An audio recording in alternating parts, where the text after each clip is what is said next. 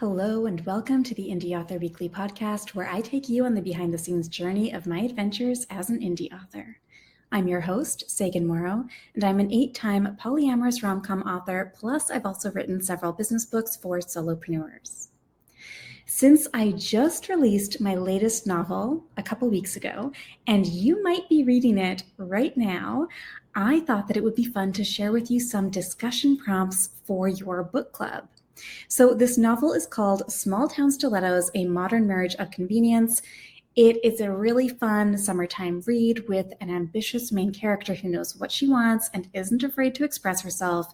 There's a love triangle with cinnamon roll heroes. There is small town versus big city going on, only one bed, and so much more. It's a really fun romance story. Small Town Stilettos deals with a variety of different themes, and it's kind of the perfect type of novel to discuss at book club. Full details about the novel are available at saganmorrow.com/books, and you can order your copy there as well. Without further ado, here are our book club discussion prompts that you can use with your book club. I have 10 different discussion prompts for you today when you are reading Small Town Stilettos, A Modern Marriage of Convenience. Number 1, Small Town Stilettos deals with topics of grief, loss, and personal identity. What do you think of the way that Margaret, the main character, handles this, and how she grows as a character in dealing with it over the course of the novel? Number 2, in Chapter 1, we find out that Margaret's great-aunt Eleanor is requiring Margaret to marry her childhood sweetheart, Logan Finley, in order to access her inheritance. How do you feel about Aunt Eleanor's meddling from beyond the grave? Number 3, when Margaret's new friend Sophie is having some marital problems, Margaret herself begins to meddle in their relationship. What parallels do you see between Margaret and her great-aunt Eleanor? Number 4, Margaret is not a fan of Sophie's husband. What do you think of Sophie's husband and the way that Sophie handles her own relationship challenges? Number 5, place yourself in Margaret's shoes and imagine that you are being put in the position of a marriage of convenience in order to access your inheritance. How could you see yourself acting in a situation like that?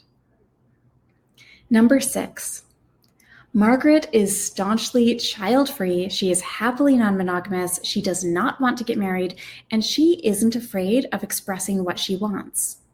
What do you think of her choices and her personality in contrast with social expectations of women? Number 7, Logan wants Margaret to be exclusive with him if they are going to be in a relationship. Do you agree with him? Why or why not? Number 8, Matthew, Margaret's other love interest, has made a few mistakes in his recent past.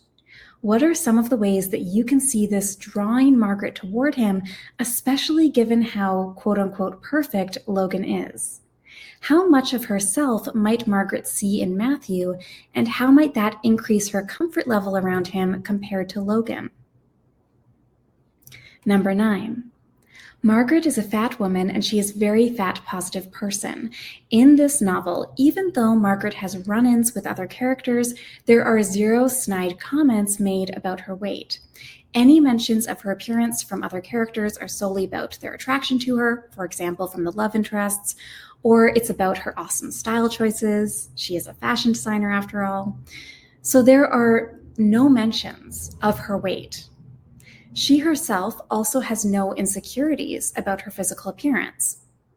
The only frustrations that she has with being a fat woman are more broad concepts, such as how clothes typically aren't designed for her body and mind. What do you think of this portrayal of fat positivity and how it differs from other ways that you have seen fat positivity presented in fiction? Number 10, what assumptions did you have before reading this book? For example, in terms of relationships, monogamy, personal identity, fat positivity, etc. And what new perspectives do you have as a result of reading this novel? There you have it, a whole set of book prompts that you can use at your next book club. Grab a printable PDF version of this when you subscribe to my author newsletter at saganmorrow.com/secretpodcast. And of course, you will need a copy of Small Town Stilettos in order to make use of these book club prompts. Buy your copy of the book at saganmorrow.com/books. Link is in the show notes. I would love to hear what comes up for you as a result of discussing any or all of these book club prompts at your book club. So please reach out to me at hello@saganmorrow.com or share your thoughts on Twitter or Instagram and tag me. My handle is at SaganLives. I'm really looking forward to hearing from you and to hearing all about the types of things that come up for you when you are going through these discussion prompts with your book club. That, my friend, is a wrap for today's episode of Indie Author Weekly. Access the show notes for this episode, including all links and additional resources at saganmorrow.com/podcast. Please take 2 minutes to rate and review Indie Author Weekly on Apple Podcasts, or if you are watching this episode on YouTube, subscribe to my channel and give this video the thumbs up. Thank you so much for tuning in, and I will see you next week for another episode of Indie Author Weekly.